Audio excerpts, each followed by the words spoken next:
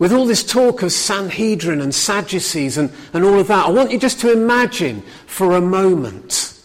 Put your mind's eye to work a little bit, and maybe you need to close your eyes to be able to do this. But between the Old Testament and the New Testament, before Jesus was born,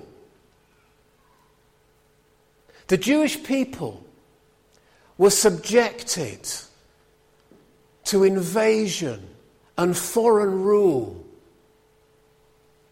They were subjected to all kinds of indignity. The temple that they cherished so deeply was used for other religious cults and religious activities. There was prostitution in the temple. It was a place of defilement for the Jews.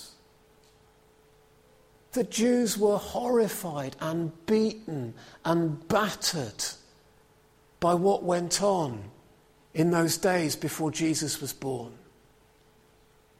They were horrendous days where they thought that they were losing all that God had promised them. And there were uprisings. There were people who tried to stand against the foreign occupiers. They were horrendous days. And so if we fast forward to these days where Luke is talking about the days just directly after Jesus had ascended into heaven, the Jews had begun to establish some manner of autonomy over their lives and over the temple. They were able to worship once again at the temple. They were able to conduct their law and their life according to God's teaching in the temple. It was limited under Roman rule, but they were able to do that. But you can see that with that context, that background, there was an open door to very strong, very influential individuals who might want to really control what was going on in Jewish life and practice. And the Sadducees were a group of people, they were kind of aristocratic, very wealthy, very influential in the priestly line of the Jews, who were extremely powerful and extremely influential in the way that the temple was organized and run. They really wanted to hold to the status quo of the Torah, the first 5 books of our Old Testament. They didn't want to move on from that. They didn't want the interpretation of the rabbis that they felt maybe had led to a deterioration. They wanted a status quo. They rejected any notion of talk of the resurrection from the dead. They were very, very closed. And you can understand why. When the temple had been so abused. It's no surprise that when Jesus came along, let alone Peter and John and his friends, when they came along, that would raise alarm bells for them. The Sadducees wanted order. They wanted order even at the expense of God being at work, because they wanted to make sure that things were as they should be in their eyes.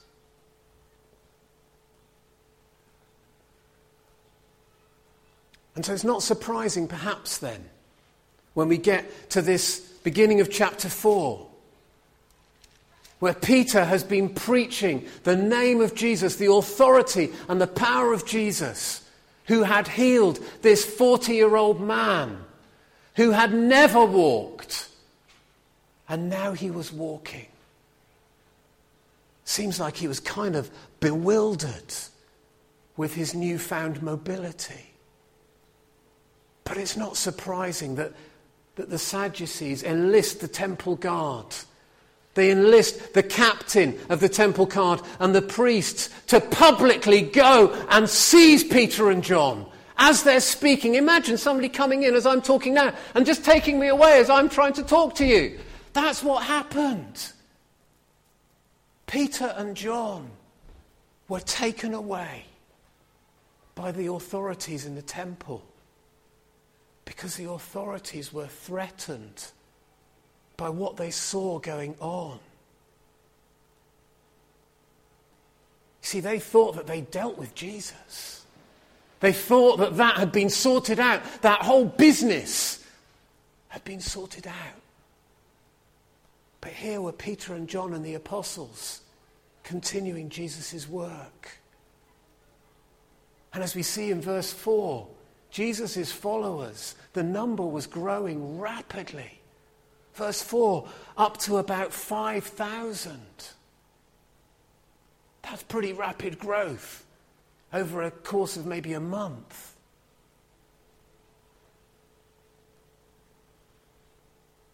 Now let's think about Peter and John for a moment. So maybe we can understand a little bit where the Sadducees are coming from and the temple authorities. They are coming from a place where they feel threatened. Peter and John, however, have spent the last few years with Jesus. The last few days with Jesus were just unbelievable. The last hours with Jesus as he ascended bodily into heaven, they were told to carry on the work. And here, verse 7, they're brought into the temple to be questioned by the assembled ranks of the Jewish authorities. I don't know how many, 60, 80? Imagine sitting in front of the House of Lords in all their finery and being questioned by them. Just think about that situation where they were being questioned in verse 7. When was the last time that particular scenario was being played out? Jesus' crucifixion. Do you not think that Peter and John would have been thinking, hello, what is about to happen to me? 60 days ago, 40 days ago, Jesus was beaten by these people. He was given no justice. He was hung to a cross. We're about to meet the same end. The stakes were high on both sides as we enter this chapter. One thing is absolutely sure. These early followers of Jesus were facing opposition. This was not an easy ride for them. There was real suspicion, fear even, of what Peter and John and the rest were up to. There was a real sense, this has got to be stopped. We have got to keep the peace. Hold that thought for a minute. And let's jump forward to today. After World War II, arguably the greatest threat to peace, having just been through 2 world wars in the 20th century. After World War II, the biggest threat to peace, certainly in the West, but actually across the world, surely was political ideologies. Surely it was about communism versus capitalism, the onset of the Cold War. I certainly grew up thinking, well, when is there going to be a nuclear war? When are the Americans or the Russians going to press the button and obliterate us all? That was the biggest threat to world peace until the early 90s. Perestroika, Berlin Wall coming down, and just a settling of all of that. Didn't all resolve itself, didn't all settle itself easily. But things seemed to kind of calm and cool. And in its place, I would argue that today, perhaps the greatest threat to peace in our world is conflicting religious beliefs. So it might seem strange to you, me, a Christian minister, saying, actually, religion can cause such incredible division. But I'd be a fool not to recognise it as you watch the news, as you read the paper, as you look on the internet. Religious belief, strongly held religious views, can so easily lead to us human beings begin to feel superior, that we're right, they're wrong. You see, if my religious practice is right and yours is wrong, well then perhaps I am better than you. Perhaps I should separate myself from you, or worse still, seek to dominate you. Our human nature can so easily lead us to become suspicious of other people. We can even dehumanize them. Feel like anything bad that happens to them, well, they can't have had it coming. And forget that they're actually human beings. You see it in the Israel-Palestine conflict. You see it in Syria, in Egypt. You see it in Muslim extremists. That young soldier whose funeral was held this week. You can see it still rumbling on, even in Northern Ireland. Even last night as the riots took place in Northern Ireland again. We can see people becoming so persuaded of their perspective that they forget about the other.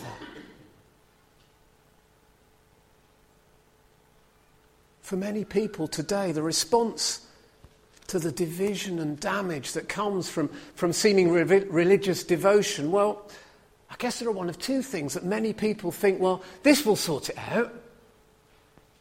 Now, one of those things is to seek to weaken religious influence, to suggest, maybe intellectually, that we no longer have a need for religious belief. And there's an enormous rise in secularism, isn't there? Enormous pressure to secularize our society and keep religion out of the public view.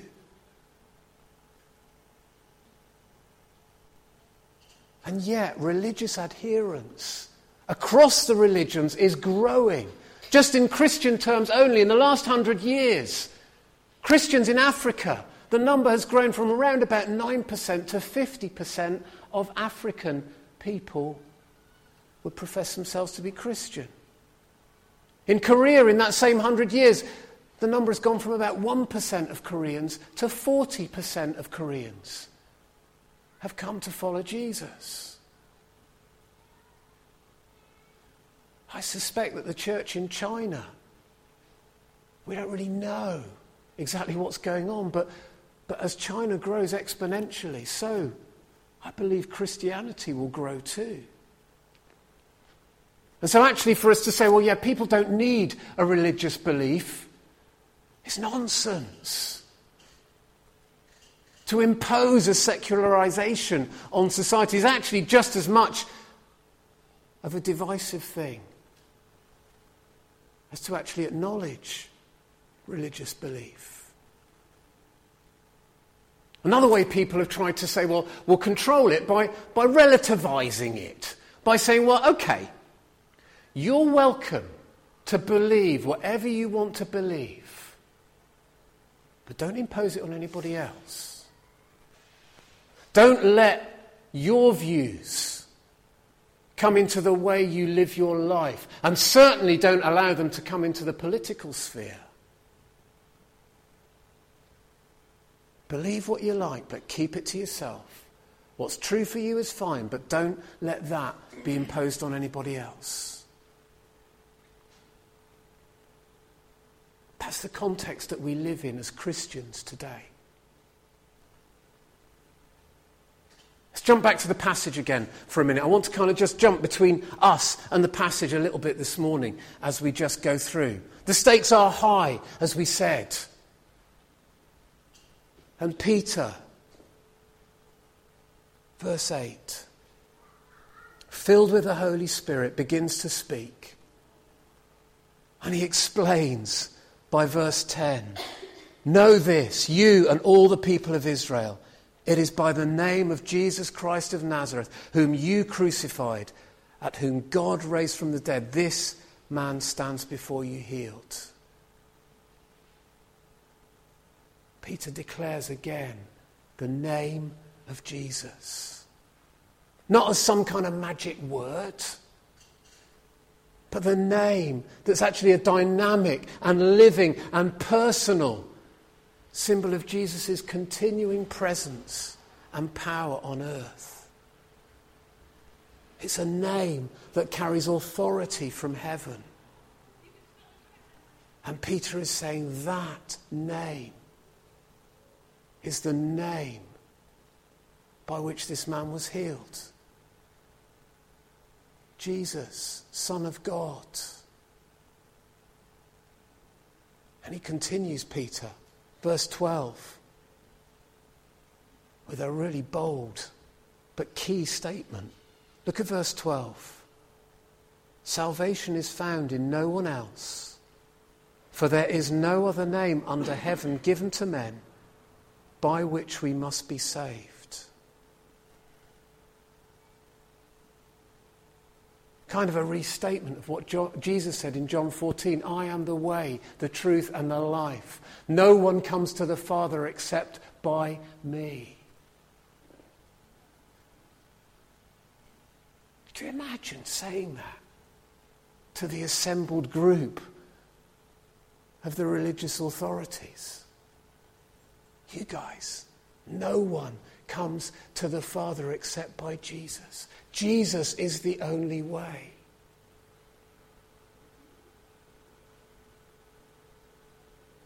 As Peter spoke those words, you see that the authorities actually didn't know what to do. They didn't know what to do because they could see before them a man who had never walked in his life be healed in the power of the name of Jesus. They were aware, probably not of the exact number, but that thousands of people were beginning to follow the name of Jesus. They were aware that God was being praised. And they didn't know what to do. So having had them in prison overnight, they say to them, right, you lot, do not speak in the name of Jesus. Do not teach in the name of Jesus. Get out of here. Hoping, against hope, that maybe that would deal with it.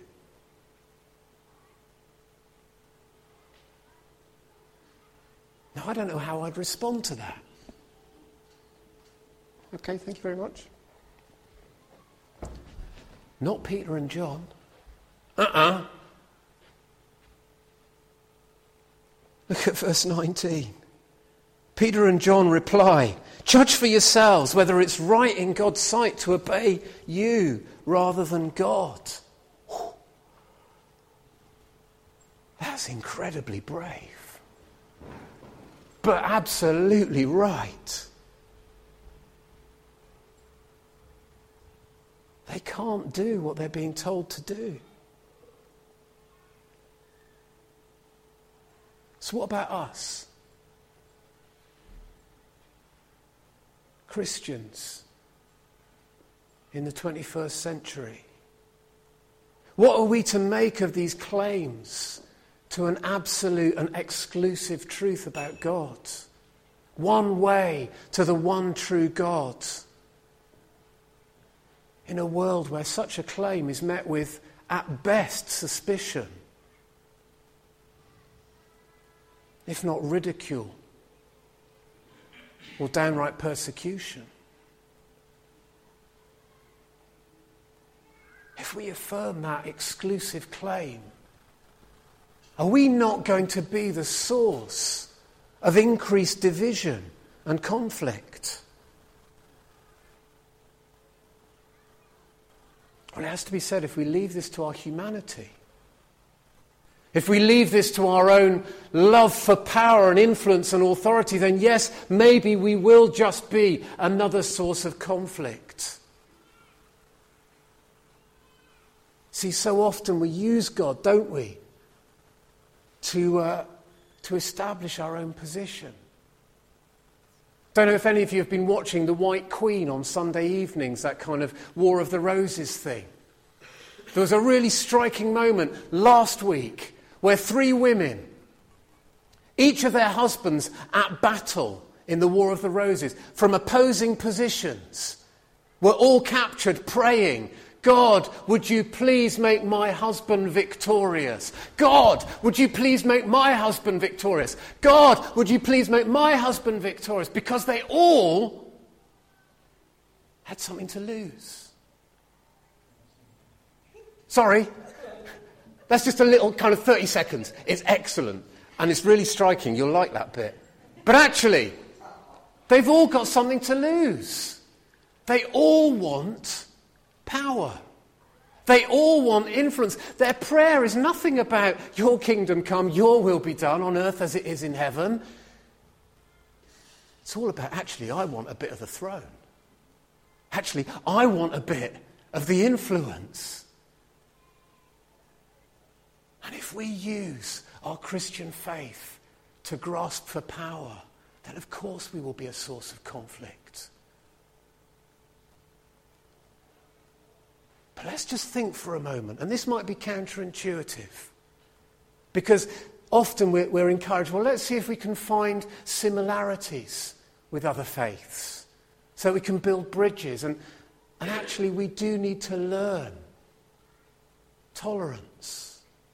We need to know how to love other people, whatever their perspective and religious view.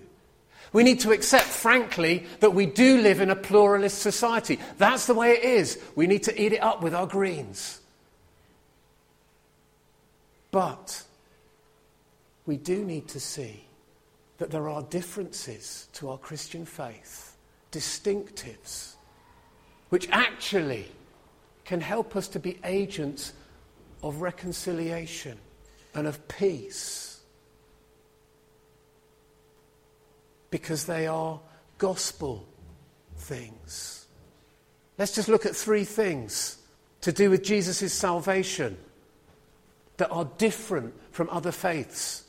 Let's look at the origin of Jesus' salvation, the purpose of Jesus' salvation, and the method of Jesus' salvation. Each of those things is different from other religious beliefs, makes them distinctive about Christianity. And if we get our heads around them, can help us. So the origin of Jesus' salvation, well, it's kind of obvious, really. Jesus came from God. Jesus came from God. John 1, in the beginning was the Word, and the Word was with God, and the Word was God, Jesus. You see, unlike any other religious belief, our founder, if you like, is God.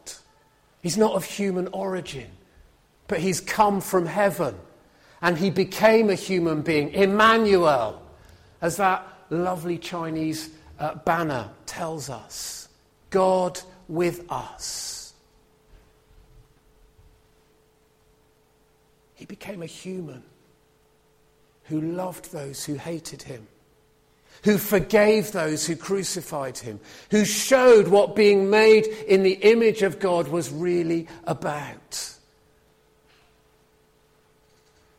So first distinctive is Jesus is God, made flesh, come to us.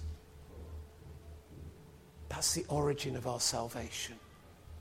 Second thing is the purpose of Jesus' salvation. You see, in other religions, there's a focus on saying, well, how is it that we're going to get away from this earthly existence which is so broken? Many Eastern religions will point us to kind of trying to find another plane that will enable us to escape from this earthly mire. Other religions, it will be a focus on, well, if you do this and do this, then at least in heaven you'll have a place.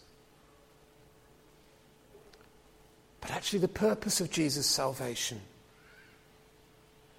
starts with redeeming the earth. Starts with actually coming in the flesh and transforming the brokenness of this world. To redeem our world, to seek justice, to seek mercy, to reach out to parts of the world that have nothing. So the purpose of salvation isn't just about eternity, but it's about now and eternity.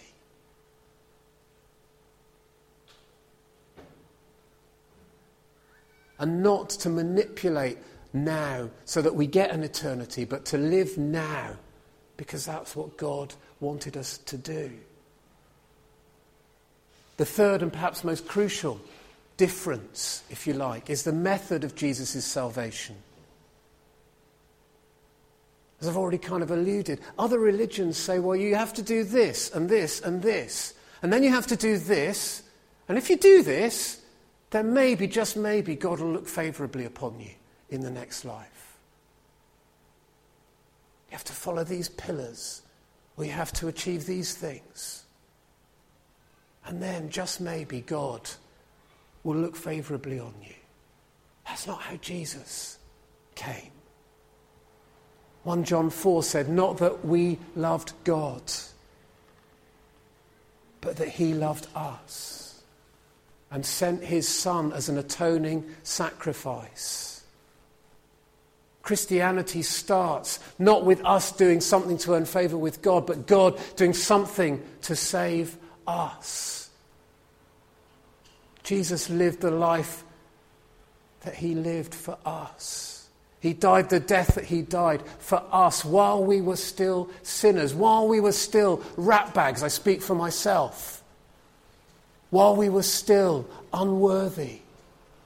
God came into the world for us. We can do nothing to earn God's favour. But we need to acknowledge that as we come before God, we come because we need him. Not because we're worthy. Not because we can do anything. But because we need him. And because he came for us. And we need his acceptance and his forgiveness.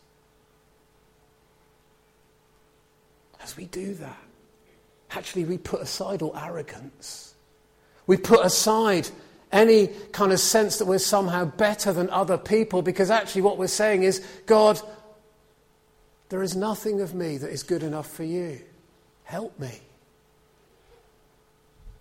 It's almost by implication saying that actually probably there are other people that are far nicer than me. There are other people that are probably far better human beings than me, but I see my need for you. Help me. Forgive me.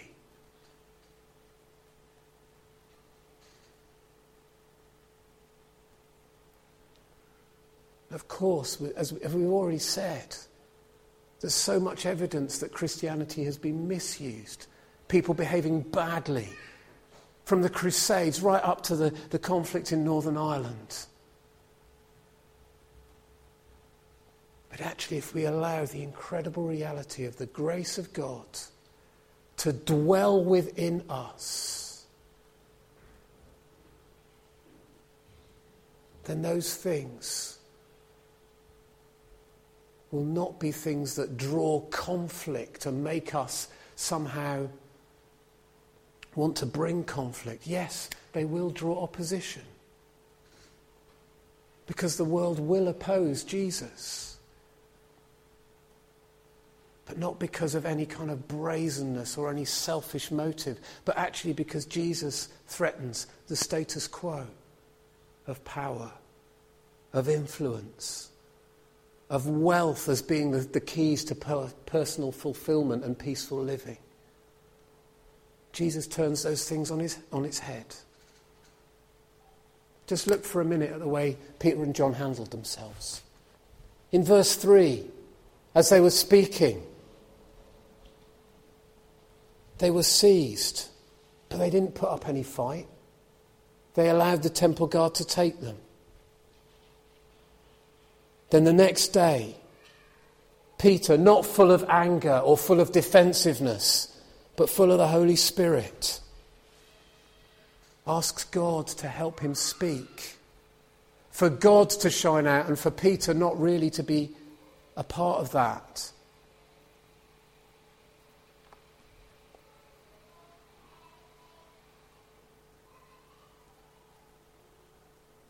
Let us not seek to exert power or influence over people. Let us try and live out the grace of God in our lives. Let people oppose us because what they see is different, yes, but in a good way, not in an obnoxious way. Let what they see point towards Jesus, towards grace and mercy being operative in our lives, towards the power of Jesus being transformative in our lives. Some people will find that objectionable, but let it be the power of Jesus that they find objectionable and not us that they find objectionable. I wonder this morning, how do you view those who don't share your belief in Jesus? Are you tempted to look down your nose at them? Maybe you're fearful of them. Maybe you're threatened by them. I invite you to think again on the power of the name of Jesus. We don't need to be fearful of others who don't believe what we believe. We don't need to be threatened, but we need to love those who don't believe in Jesus. That might not be easy. That might not be straightforward. It certainly wasn't for Peter and John.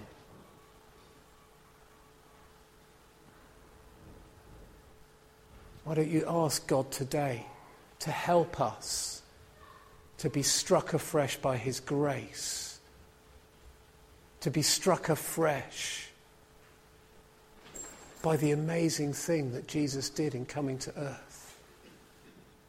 God made flesh, came for us while we were still sinners.